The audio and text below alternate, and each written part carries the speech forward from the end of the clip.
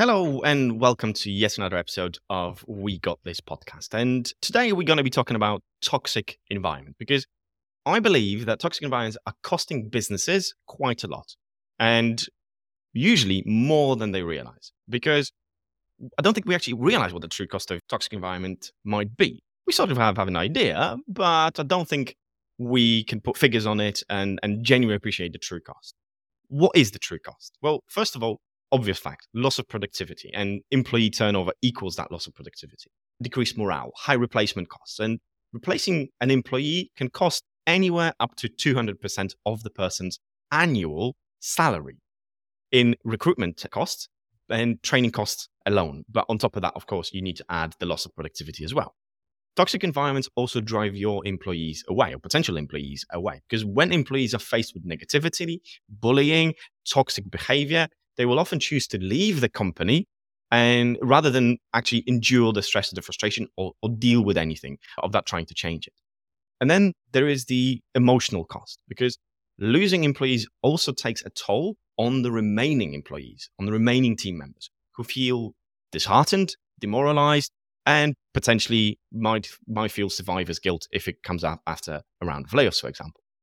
There is good news, though, that you have the power to lead the charge in creating a more positive working environment. And by taking action and advocating for change, you can really make a difference in the lives of your employees, your colleagues, and your entire organization. So I've enlisted the help of Elizabeth Boyd, who is to explore this topic. And Elizabeth is a fractional director of talent development and learning and supports the elevation of growth and development by creating engaging programs that are centered around social learning in people-first organizations. We Got This showcases individuals and organizations that create people-focused workplace cultures to help it become the norm rather than the exception. It's something that will require a mindset shift and probably not something that any of us can do alone. But together, we got this. Elizabeth, welcome. Thank you. Glad to be here with you. Great to have you. Great to have you. We've been chatting off air about various topics, but we haven't covered the topic that I always reserved as the first question. And that is, when you were little, who did you want to be when you grew up? Oh gosh, when I was little, I always wanted to emulate my dad when I grew up. He got his degree and was professional in law. He specialized in labor law, but then he became an inventor, like a kooky, wacky, Einstein-like inventor. So he reinvented himself several times during his life. And I always thought that was really neat. He went from practicing law and then he opened up a knitting mill and then he started an iron works business and then just started inventing stuff for like the Department of Treasury in the US. Such a wild experience because he was really curious and interested. And that's what I hope I bring that honors him every day. There's a lot of curiosity and interest. Oh wow! So he's a generalist by nature, by the looks of things. So I can relate to that. Okay, have you emulated that in a sense that you've also tried different things, had different jobs, and kind of in different industries, different roles? I have. So even today, I love my job. I love what I do, but I also have two side gigs, which for me are really important in my life. One is I cook and bake for some local bed and breakfasts in town. And then I also do some very silly drawings, like nothing super arty, but people seem to like them. And so occasionally they'll buy them. So There you go. things Wow. I do, they're totally different from my normal professional job. Okay, different sides to people. There you go. Those are the sides that we don't see. I think we definitely need to engage in more of those. I'm a person that, you know what, the number of industries that I've worked in, the number of different roles that I've had, from being a lifeguard to being a teacher, obviously the student favorite working in bars and restaurants, but then project manager, different industries. Yeah, it's just I've touched many. I've touched many, and I think that ability for me and most people is that we have then the opportunity to connect, to use Steve Jobs' term, differently to others, connect the dots differently to others, because we see things from different organizations, different industries, different experiences. And therefore, that gives us a slightly different perspective on the things that we deal with, and especially when it comes to how we organize work. In your and my case, But I think that type of attitude just has vast positive consequences across the board in any industry, in any role. Absolutely. Yeah, I love it. And it's that creative element that allows you to see things from different perspectives sometimes. Yeah, yeah. Because often you've been in a situation that other people haven't been, and you go, well, how about Yeah. this? And often it's just that question alone that is enough to get people actually, oh, wow, we didn't think of that. Yeah, we can do it this way. We can approach it that way. Yeah. And it's just that little spark of inspiration, motivation that they need to go down a different path that they didn't consider, or they did not potentially maybe even see until somebody mentioned. Right. Listen, I could be talking about being a generalist until the cows come home, but that's not what we're here for. What we're here for is to talk about toxic work Yes. environments. And you and I agreed about the fact that we need to, I think, normalize, I don't want to say the definition, but the understanding of what a toxic environment is. Because the same way as a lot of people who might be in a therapeutical process with a psychiatrist, a psychologist, and talk about violence, we associate violence with physical violence Mhm. and abuse, physical abuse as well. And they don't realize that they might have been in a violent or abusive relationship in their upbringing or now, because they think violence is only that physical element. And often it's the little things, it's the small things day to day that can be classed as abusive or violent. And I think that really opens people's minds up. And I think with toxic environments in terms of workplaces, it's very, very similar, because we might not realize that we are actually in a toxic environment because we just don't know any different, don't know any better. And we think, actually, no, it's not as bad. You should hear what my friend has to go through, right? What they're dealing with. And then by comparison, we tend to devalue what we're going through. So maybe let's start with that, with toxic, with the definition of your kind of understanding of what a toxic environment is. How would you help people understand that, explain that to them before we maybe then dig into some examples? Yeah, I think the easiest way for me to explain it is just when you're in an environment that things seem off or that the actions that the organization takes don't align with your values. And that's what I always tell people when we talk about toxic environments is, I ask them, what are your values? And if they don't know or can't articulate what that is, help them identify what those things are. That it's just, it's sort of your gut feeling that something is off or it's not right, or you see a red flag and you can't shake it. And that's really just sort of the easy, like life way to identify a toxic environment. Okay. I know for a fact that a lot of the clients and organizations I work with, for most people, values are just posters on the wall, which is a shame. But then to kind of play devil's advocate here, or being cynical, doesn't that mean that a lot of organizations that have toxic environments? What is it specifically about that if they don't feel that when things are off? What would you think that is?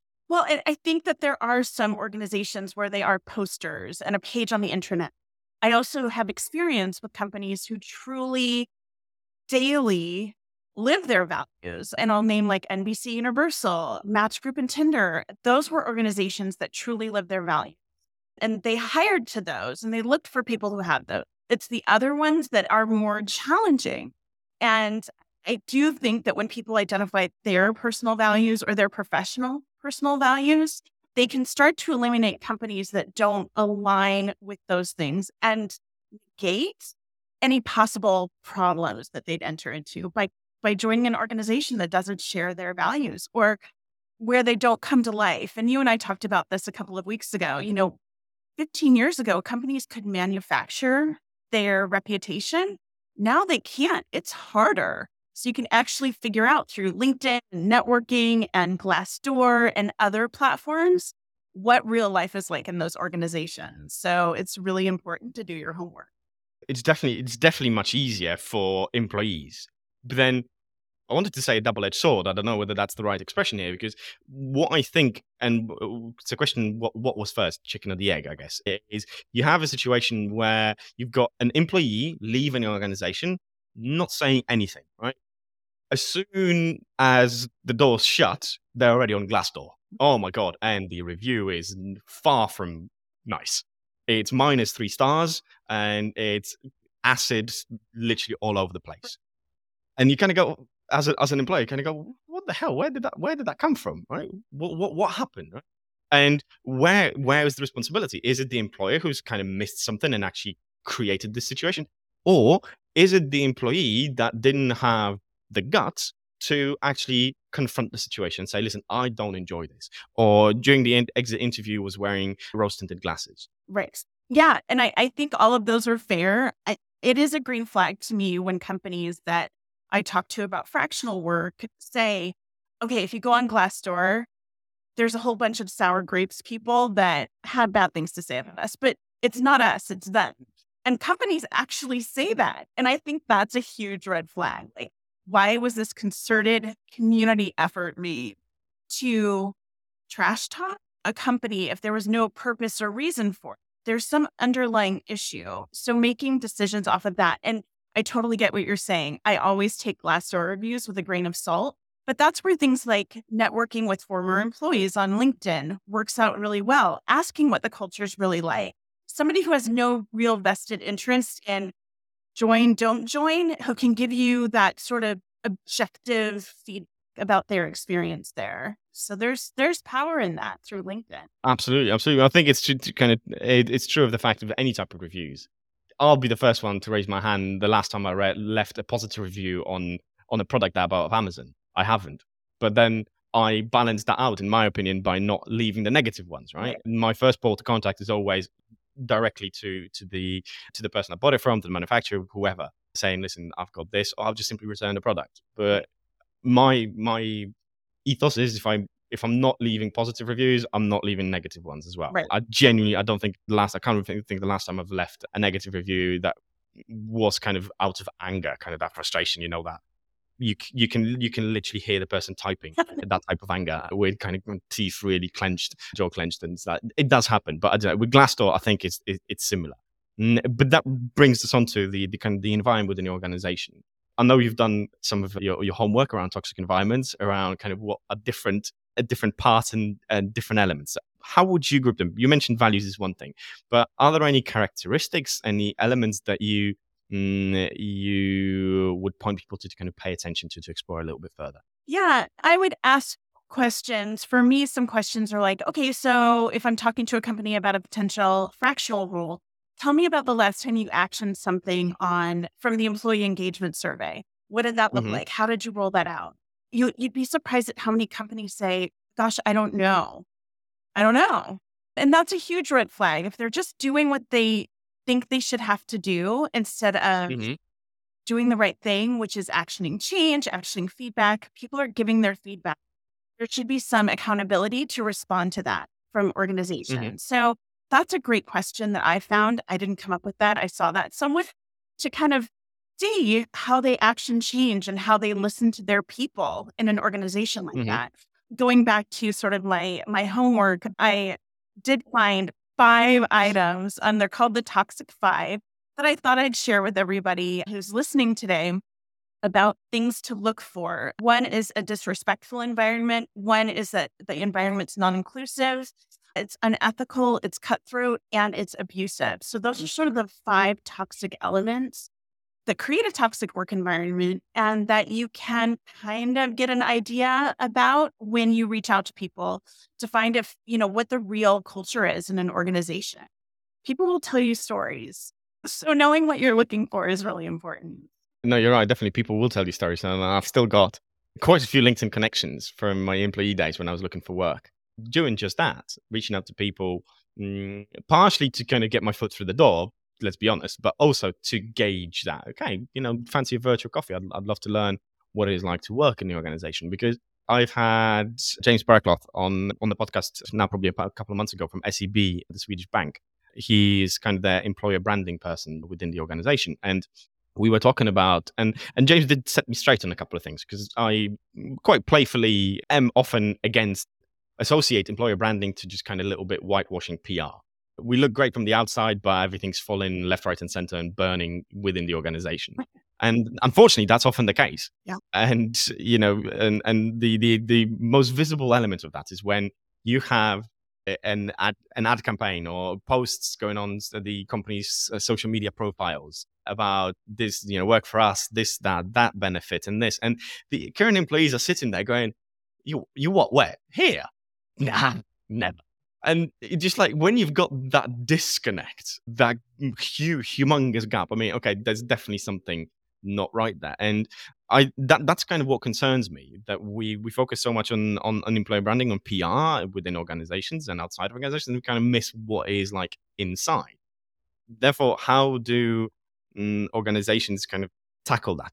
Completely different topic. But again, pulling it back to toxic environments with the 5 items that you've mentioned. Are there any examples that you've seen, that you've lived and experienced yourself, to again normalize, to bring a little bit closer to home what a toxic environment actually looks like in real life? What do any of these 5 items that you mentioned look like in real life in the day-to-day of an organization? I actually have an example that hits all 5 that I can share Christ. with you. Go for it. So buckle up. This is going to be fun. I was doing some work with a company in 2022 and was very lovely and sounded amazing. And the people that I met with were wonderful. When I got into the environment, very quickly, I realized that it was what they wanted that culture to be in lieu of what the actual culture was. Disrespectful, the VP of talent would make fun of candidates that got hired because of cultural differences. The VP of HR refused to bring anything negative to the president of the organization. So he was totally out of the loop in terms of what was happening. There were concerted efforts to get people out of the company who didn't fit in with that group. It was a very unusual environment. And I had my own challenges with the people team leadership. But as I was discussing these things with them, they were really good at sort of siloing people off from the rest of the group. And one day, a colleague of mine who also sat on the people team put time on my calendar to talk about something. And the second we got on the call, she broke down and she was really upset. And she's like, I have literally had ideations of suicide because of the VP of talent. And that was the moment that I knew that it was this group of 4 people, all in leadership positions, that were not going to let anybody who didn't fall in line behind them work in a healthy way. And it was probably, I've been working for many, many, many years. And it was probably the worst environment I'd seen, the point where I bowed out of that project. It just didn't align with anything that had to do. I tried to make changes valiantly. I tried to make changes, and it just wasn't going to happen. And when I found out that some of my friends, my acquaintances at work were literally having to go to therapy because of their experiences there, it just set off this sort of obsession with me to figure out, why are companies broken? How can we get this out there? In November, I caught them lying on their candidate website about platforms that they were offering for diversity, equity, and inclusion. I remember being on a call with the VP of talent and the VP of HR, and I said, are we going to get this? Because it's already on the website that we're offering this. And they were like, oh gosh, I don't know who did that. And in that company, it was very lean. You did your own work. You didn't have assistants. You didn't have EAs that did things for you. You did your own thing. And the VP of talent was the one who put them on there, knowing full well it wasn't something we were offering. And it was a very duplicitous environment that had 60% turnover. So if you were involved in recruiting, you were constantly lying to that candidate. I wasn't involved in recruiting, but you were constantly lying to that candidate to get them to join the company under the guise of this, beautiful, inclusive, wonderful, healthy place that was anything but. This is sort of the second time I'm hearing a version of this story from you, because obviously we did have a chat about a couple of weeks ago, which prompted the choice of the topic that we were discussing today. And I'm still shocked. It is shocking. Equally as it's like, it is shocking that you've got these organizations and, the VP of HR would say to me when I'd be talking with her about like a new hire group that came in that I was working with, gosh, I don't know if that person's fully bought into this company. And I'd be like, of course not. How could they be? Does anyone bought into this company? It was just a very strange environment. And I've never experienced that before.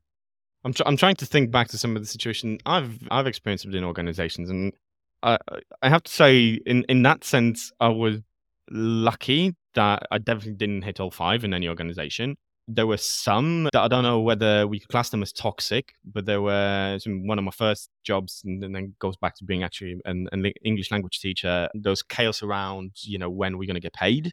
And eventually I decided to leave, and I sacrificed some pay as a result of that. I worked in organizations where, yeah, there was kind of silos and clearly situations where, not that you were pitched against one another, but there was an element of a very unhealthy rivalry. And I'm, a very competitive person. Kind of my sports background comes through here, and I do love that part of myself. But to me, sportsmanship and sportsmanlike conduct and healthy competition is the only way to go in this sense. So I can't see that, but I don't think I've ever experienced like proper discrimination. And this actually an interesting point that I've never considered, because I Poland was born and raised in Poland, lived in the UK for a big chunk of my time in my life, and I've never had a situation where I felt discriminated as a result of being Polish. I don't sound Polish, but as soon as you see my name, you can figure it out that chances are I'm either born and raised in Poland or second, third, whatever generation. So knowingly, I've never been discriminated. But based on my name when I was applying for jobs, who knows? Right. The only time I've had a situation with somebody, I was working in a pub as a student, and one of the locals had a few too many drinks and started. So I don't even remember what he said. But the beautiful thing was about it that even before I realized that he was saying something to me about me, before it kind of even landed and sunk in my head, the other locals kind of go, "Oh, shut up! What the hell are you talking about?" And they started defending me, which is a great thing to experience as well. But that be said, there are a lot of things around the five items that you've mentioned that we often don't pay enough attention to. Yeah, absolutely. And I think one or two of those is enough to start really reflecting and seeing, is this right? Is this a one off? Is it consistent? Am I the only one experiencing this? In my situation that I was part of in 2022, I literally thought it was just me, that I was seeing all of these red flags and maybe I was going looking for them. And then finally, when I connected with somebody else, I was like, it was validating, but just knowing that somebody was experiencing something that was so mentally draining and emotionally draining for her every single day was really upsetting. And the Hmm. fact she had to resign because they were working so hard at getting rid of her, even after they knew that she thought about driving her car into oncoming traffic. And she told them Hmm. that. Jesus. Yeah, it was really, really Wow. bad. Would you say, because this is again trying to set it in the context of reality, because we're in living in times where, and we have been for a while actually, where we need to do the more hours you work, the better you Yeah. are, the better you are perceived, right? Where's the line? Yes, get things done. You're free to work or whatever hours. You're not said, but we're not timing you. But where is that element that people actually feel the need that they need to, that working 38, 35, 40 hours, depending on employment law contract in your country, that you're obliged to do, the people that is just a random statistic that no one pays attention to because everybody's doing more. Hmm. And that they feel that if they don't work more, they'll be at a disadvantage for promotions, they will be perceived as lazy. Yeah. Would you class that as a toxic trait? It is. That's been sort of the expectation in my world, is that you work your 40 and you're present and you're there, even if you're not being productive. Like, to your point, that counts as productivity. So people are like toxically productive in their days without getting much done. I think that that's exactly what you said is sort of why we're seeing this rise in fractional consulting, interim and advisory roles, these non-traditional work roles, Hmm. because you can manage your schedule better. You can opt in or out of the environment once you realize what the reality is. You have that choice. I can ask hard questions of my potential clients that I would never ask as a full-time, regular, permanent hire in an Hmm. interview. I can ask them those questions. Whereas I would be nervous it would discount me from consideration if I asked it as a candidate in a Hmm. traditional role. So I think that's sort of why we're seeing this rise in these non-traditional roles, is because people are Hmm. done playing those silly games that so many companies expect us to play. Yeah. What about, again, talking about kind of the amount of time worked, the guilt that people feel taking time off? Yeah. And so many people actually not taking their allocation every single year. Right. Right. Again, influenced by the environment. Yeah. Toxic trait, would you say? It is absolutely toxic, especially because there's so much reporting and study information done about if you have unlimited PTO, people are actually taking less PTO, but how Hmm. healthy it is to take Yep. PTO and to truly disconnect and have experiences outside of work. But yes, I definitely think that's part of a toxic environment. And I think the statistic, I'm not going to probably get it exactly right unless I look down at my paper, which I'm doing right now. 58% of people feel like their manager is responsible for the culture that's created, because there are these little team microcultures, right? And those can be toxic in a otherwise healthy organization. But your manager is setting that tone. And it's a great question to ask. Like, how do you manage? Like, what are the parameters for taking 2 weeks off when in summer when my kids are off school? It's a great question to ask. And if they don't answer it directly, like if you're up to date and you're doing great, take it. Or, let's see when we get closer to that. That would definitely be a red flag for me about a potentially toxic environment where attendance and face time is the key indicator of productivity. Yeah. In terms of questions that to ask managers, often when I talk to my clients and they say, my people struggle to disconnect and they answer emails after work or on weekends or when they're off. Again, going, okay, tell me about how you manage your time off. And that's when it comes out. It turns out that, the manager, the leader does answer emails when they're on holiday Right. or when they're out of the office or whatever, they're meant to be in a meeting, but they're still there. Now, apart from the signals that it's sending in terms of, okay, you need to always be on 24/7 and weekends, you always need to be connected. That's the signal that you as a leader are sending to your people, Mhm. whether you realize that or not. That I would say is one, not a great, but not the worst signal. But even the one of the worst signals that you can send is when you take time off and you check in on emails and respond on emails that you're CC'd on when you're off. Mhm. Nothing. If you don't realize that, let me tell that to you now. Nothing says I don't trust you, as in my team, more than replying to emails when you're on holiday. Right. Let's just make that plain and clear. That's what because you're micromanaging, you're changing, you're basically saying you can't do it without me. Right. Right. Not realizing that it reflects poorly on them. Literally. Exactly. You, you Exactly. can't set your team up for success. Mhm. And you don't Very trust them, true. Very, very true. exactly to your point. You don't trust them to Yeah. manage business. Or if you genuinely can't trust them because they continuously drop the ball, okay, fair enough. That's the thing that you need to be addressing. Right. If you can't address that, and you say, I'm sorry, very likely you've recruited the wrong people. Again, sorry, but the finger is pointing in the opposite direction to where you're thinking to. It's pointing at you. Right. I'm not blaming leaders, I'm not blaming managers, but I think both sides need to take more ownership of the situation. Both the leader for the environment that's been created, as well as the employees who need to think, okay, I need to lift my stuff. I can't just be sitting here expecting that my manager's going to do this, the company's going to give me that, unlimited leave, flexible working. No, hang on. At the very least, this is a 50-50 dynamic. Right. You're part of a team. Pitch in, Yeah. carry your load, not just kind of expect to give. And this is the classic kind of millennial problem now. Younger Gen was Z. I'm sorry, I'm not up to my alphabet now, but that is the case. But older generations is the same.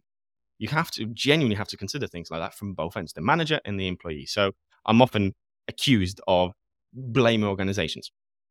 I understand why, but that's not the case. And I believe that employees need to do some heavy lifting as well. Right. Well, and you bring up a really good point, because one of my initiatives always when I go into a company, everyone wants to train their managers, right? They're people leaders. They want to train them how to give feedback, how to, have a really great career conversation, how to motivate your team.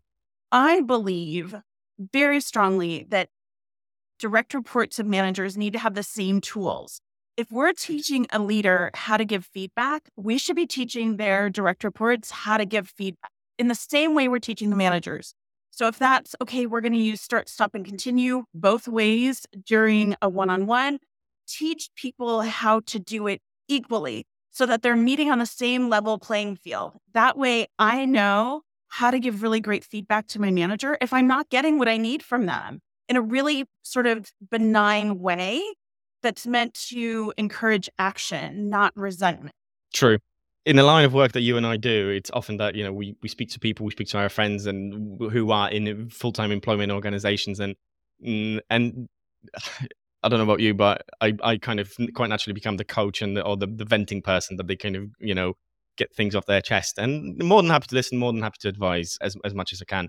The thing that gets me, and I always ask the same question when somebody goes, "Oh, my boss this, my boss that, my colleague this, my colleague that," and the one question I always ask that stumps 99% of people that I speak to is, "Have you told them that? Have you told them directly? A version of what you've just told me?" Well, I couldn't. no. Well, here's a tip. Have a little conversation with them. Just think about how you can break it down. If you don't feel doing up, face to face, fine. Just write an email, right? Start small. Next next time one of these things happen, voice it, right? Right. Develop a little bit of assertiveness. If the environment is not there, because again, we're getting back to toxic environments, because what you and I are talking about is possible in relatively normal-ish, healthy-ish environments. If it's completely toxic and aggressive and abusive, the things you and I are talking about are not going to fly, Right. because most of the people will not have that capacity, the ability to do that, and there's not going to be capacity within the environment to be able to do that. Absolutely. And that's why I firmly like it. And that's a great question to ask. Like, how do you like feedback? If you're an individual contributor interviewing with the hiring manager who you're going to be reporting to, talk to me about the last time somebody gave you feedback. How do you like to receive it? Do you like to receive it in one-on-ones? Should I send you a Slack message? What does that look like for you? And if they're like, well, I don't know, nobody gives me feedback, Mhm. ask that question, that next step question. Okay, do you like feedback? Are you open to it? How is that managed here? To figure out if you can have a two-way dialogue with your people leader. Yeah, it's definitely there. It's about building those opportunities, creating these opportunities to give feedback. Feedback is one of many things that Right. you can work on. Are there any other examples that you can think of similar to the ones that I've mentioned in terms of the little things, like for example, people feeling guilty to take time off, that you've seen in organizations that are indicators of an unhealthy or toxic workplace environment? Yeah, I think one of the phrases that I hear sometimes is it's over my pay grade. I think that's an indicator of a potentially toxic work environment, even if it's in your own little team culture, because most of us have ambitions to either be really good at what we're doing, and we're not quite there yet, but we constantly work on it, or want to get to the next level of our career. So I think if you hear somebody articulate, okay, that's not in my pay grade or that's not part of my job description, there's potentially a challenge there. And even if it's just their perspective that they're living, like maybe I just don't like my job because everyone else around me thinks happy. That's going to diminish the productivity and, to your point earlier, the morale of the people around them. So that's sort of one of those things when I hear it, I'm like, "Huh, interesting. I have to explore that a little bit more with that person." Yeah, I have to say that role of going into, although I don't class myself as a coach, I do very little coaching these days. Even when you're in a group and a facilitator role, you still have that kind of coaching hat on. And I go so easily into that role. It's actually quite scary. It's something, and I must be frustrated for the people I'm around, my closest friends. Like, so I sometimes speak to them, and they'll share something. They'll say, and even without knowing, I'll ask a coaching-esque type question, and they kind of look at me and kind of go, "I don't need you to be a coach. Okay, thank you." And I need that. I need to be stopped Right. sometimes, because it's easy that you wanna help, and you've got that kind of need. I'm a problem solver as well by nature, so quite That naturally, I'll see a puzzle and I'll kind of go, "Okay, let's crack this one." Well, and that's exactly the right thing because we do. That's what we do. We problem solve. Like everybody will come to us and be like, "We need training or a template for this." It's like, do you really? Okay, what problem are we trying to solve? And I would say, good half the time, it's not about training. It's about a lot of times it's a people issue. So you have to get to the Hmm. heart of that. But yeah, that's our first question. What problem are we solving? So when Yeah. people bring Yeah. up a challenge, you're like, okay, let's solve this problem. Mm. And sometimes, to your point, they just want you to listen and not Yeah. fix. Yeah. Also, at the risk of generalizing, it's also a man thing that he's like, okay, here's a problem, I want to fix that. I take that on the chest, no doubt. The element of what you said that organizations to me often come with a problem. Feedback's not working. I've got silos since we moved to remote working. It's just not working. The first few months, a year was good, but now it's just everything's coming apart at the seams. So I understand they've got a problem and that's what they need. And as you said, they come with a training issue, right? They need additional training. Okay, fair enough. I'll help you, but I'll do you a deal. As part of that training, we'll do what I believe will be even more beneficial, and we'll do a bit of discovery work. So every of my sessions, so I don't class myself as a trainer, more of a facilitator, if anything, but most of all a designer, where I look at the problem that a customer comes to me with, and be it where our meetings are inefficient. Okay, fair enough. Let's do a 3-hour session. Let's talk about that. You'll go away with techniques, things, ways of doing more efficient meetings. But on top of that, we'll do some exercises where you'll understand why meetings are ineffective in your particular case, because that will uncover. 9 times out of 10, the problem is a symptom. It's not a cause. I want to get to the cause. Right. I'm not going to be able to do it in one workshop, but I'll give you a semblance of what that is. Right. And you can take whatever you've identified, what I'll give you during the session, techniques that you came for that will solve your problem. Mm-hmm. But you will also have a bunch of other things that you might want to look at, build upon, or improve, or maintain, or whatever, if they're positive things, because often we uncover good stuff, not just the bad stuff. Right. Exactly. It's this expedition, and you never know what's going to come out of it. And I think one of the interesting things that you do, that you kind of were explaining to me too, is there's this human design. It's not a one size fits all approach. Even in what I do, it's, companies are like, well, we've read this adult learning theory. We want to do this. Okay, well, let's talk about that a little bit. I'm all for adult learning theories, but it's usually a blend. And it really is this human design approach to things, and really centering on the root cause, like you mentioned. And some people are way off, some people are a little bit closer, but helping them identify them. And then they start asking better questions, and they start looking for themselves and trying to figure it out before they bring the challenge. But it really is all on that human design. And if we infuse a little more human into our workplaces, they'd definitely be less toxic. Definitely. We lost, I often say we lost the H in HR somewhere along the way, and we definitely need to bring it back. We moved to people and culture, which I thought was great, but then again turned out to be a PR exercise. And now I've noticed that we're moving to people experience, which again, on the surface, absolutely love, and you've got my 100% backing. I just hope it doesn't turn out to be another PR stint, but that's the skeptical side of me. What you meant, what you said, I'd like to build on that in terms of get inspired by what other organizations are doing. What I've seen, and I've experienced this firsthand. Don't do a copy and paste. Well, because what you're copying is just the surface. You're not copying the source code. It's not going to work. Inspire, take, adapt to really understand what it's meant to be. This is the case for Spotify squad models. This was the issue that we had with the supply chain, because everybody copied Toyota's supply chain, and that's why we ended up with the problems that we've had during the pandemic around the blockages, because everything's just in time. It doesn't work when half the world stops. All sorts of things. So be mindful of what you're copying, inspire yourself, just really, really think how you can adapt that into your organizations while maintaining what your organization is about. But pulling us back yet again to toxic workplace environments. Elizabeth, costs. Talk money to me. What is this? What are the impacts of toxic environments? I've mentioned a few things. Have you got any more detailed information, any examples of what is this costing the business? Yeah. So one of the more interesting statistics that I was researching and uncovering around toxic environments is that in 2018, it cost just the US, because that's the information I could find, $23.8 billion in lost productivity because of a toxic work culture. By 2022, that had spiked to $50 billion a year just in the US. So in 3 years, it doubled in size. So it's out there.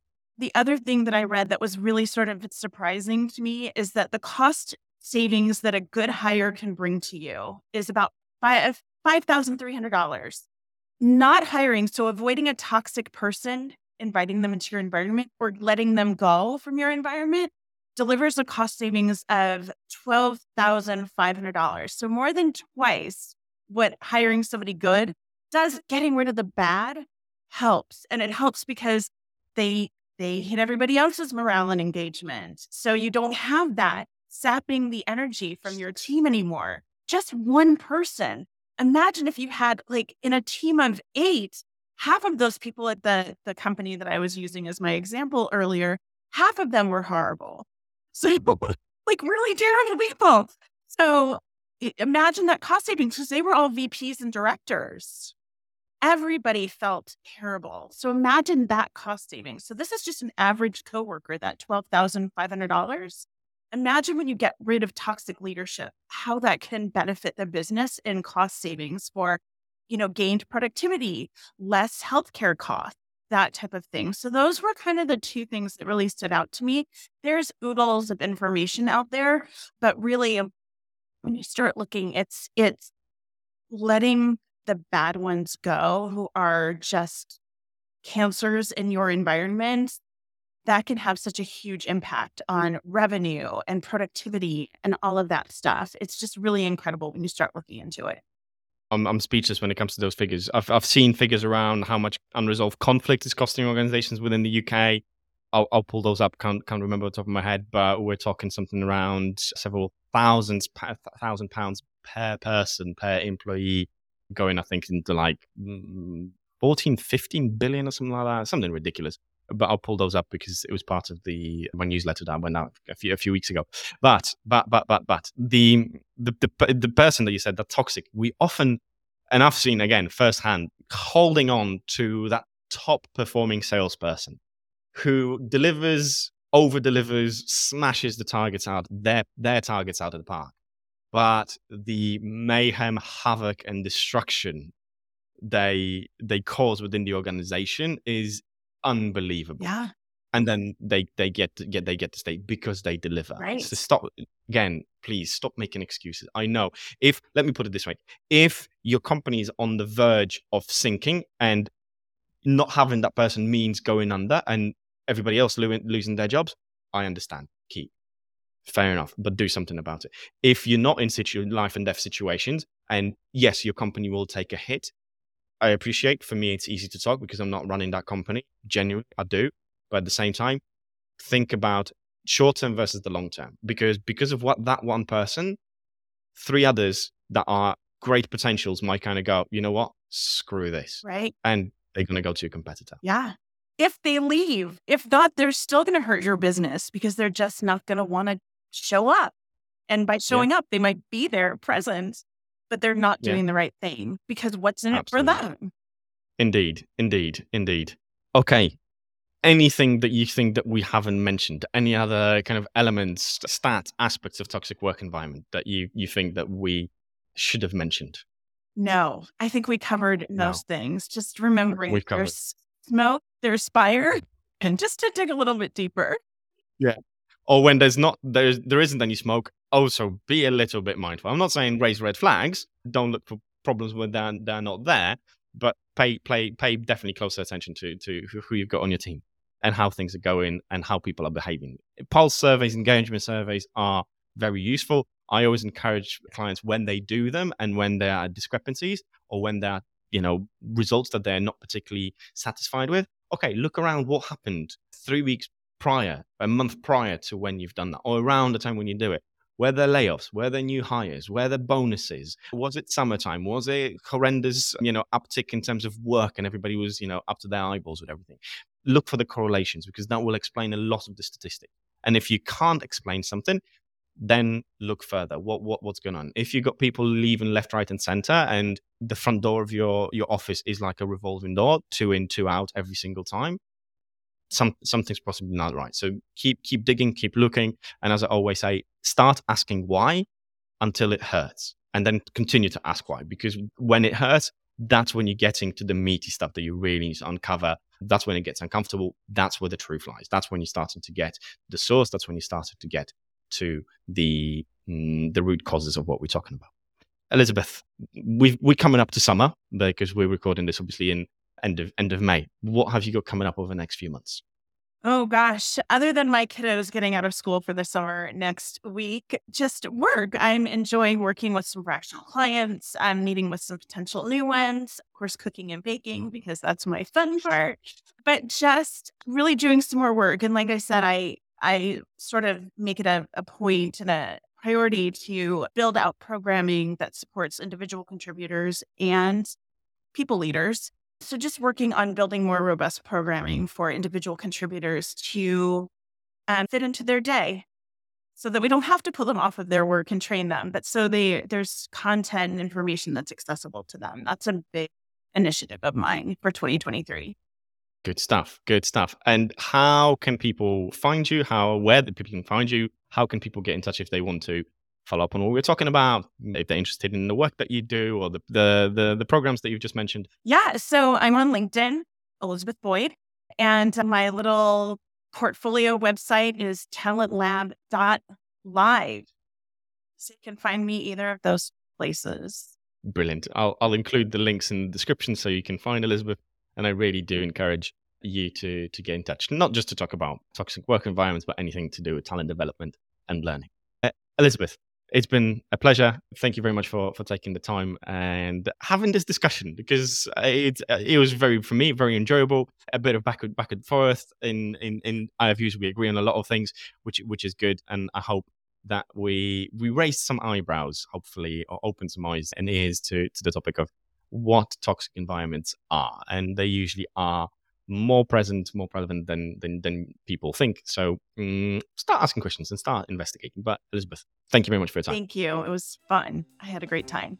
Right. We've covered quite a few things today, and you can't fix toxic environments in one go with one workshop.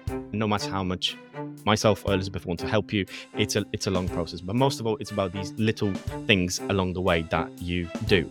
And that's why one of the things that I share with my clients, with my audiences, are culture micro practices. They are little, small, quirky, occasionally quirky things that you can introduce, that you can try with your teams on a daily, on a weekly basis. Little, small practices, activities, little projects, from how you do one-on-ones to how you do feedback, and maybe a feedback technique or a conflict resolution technique.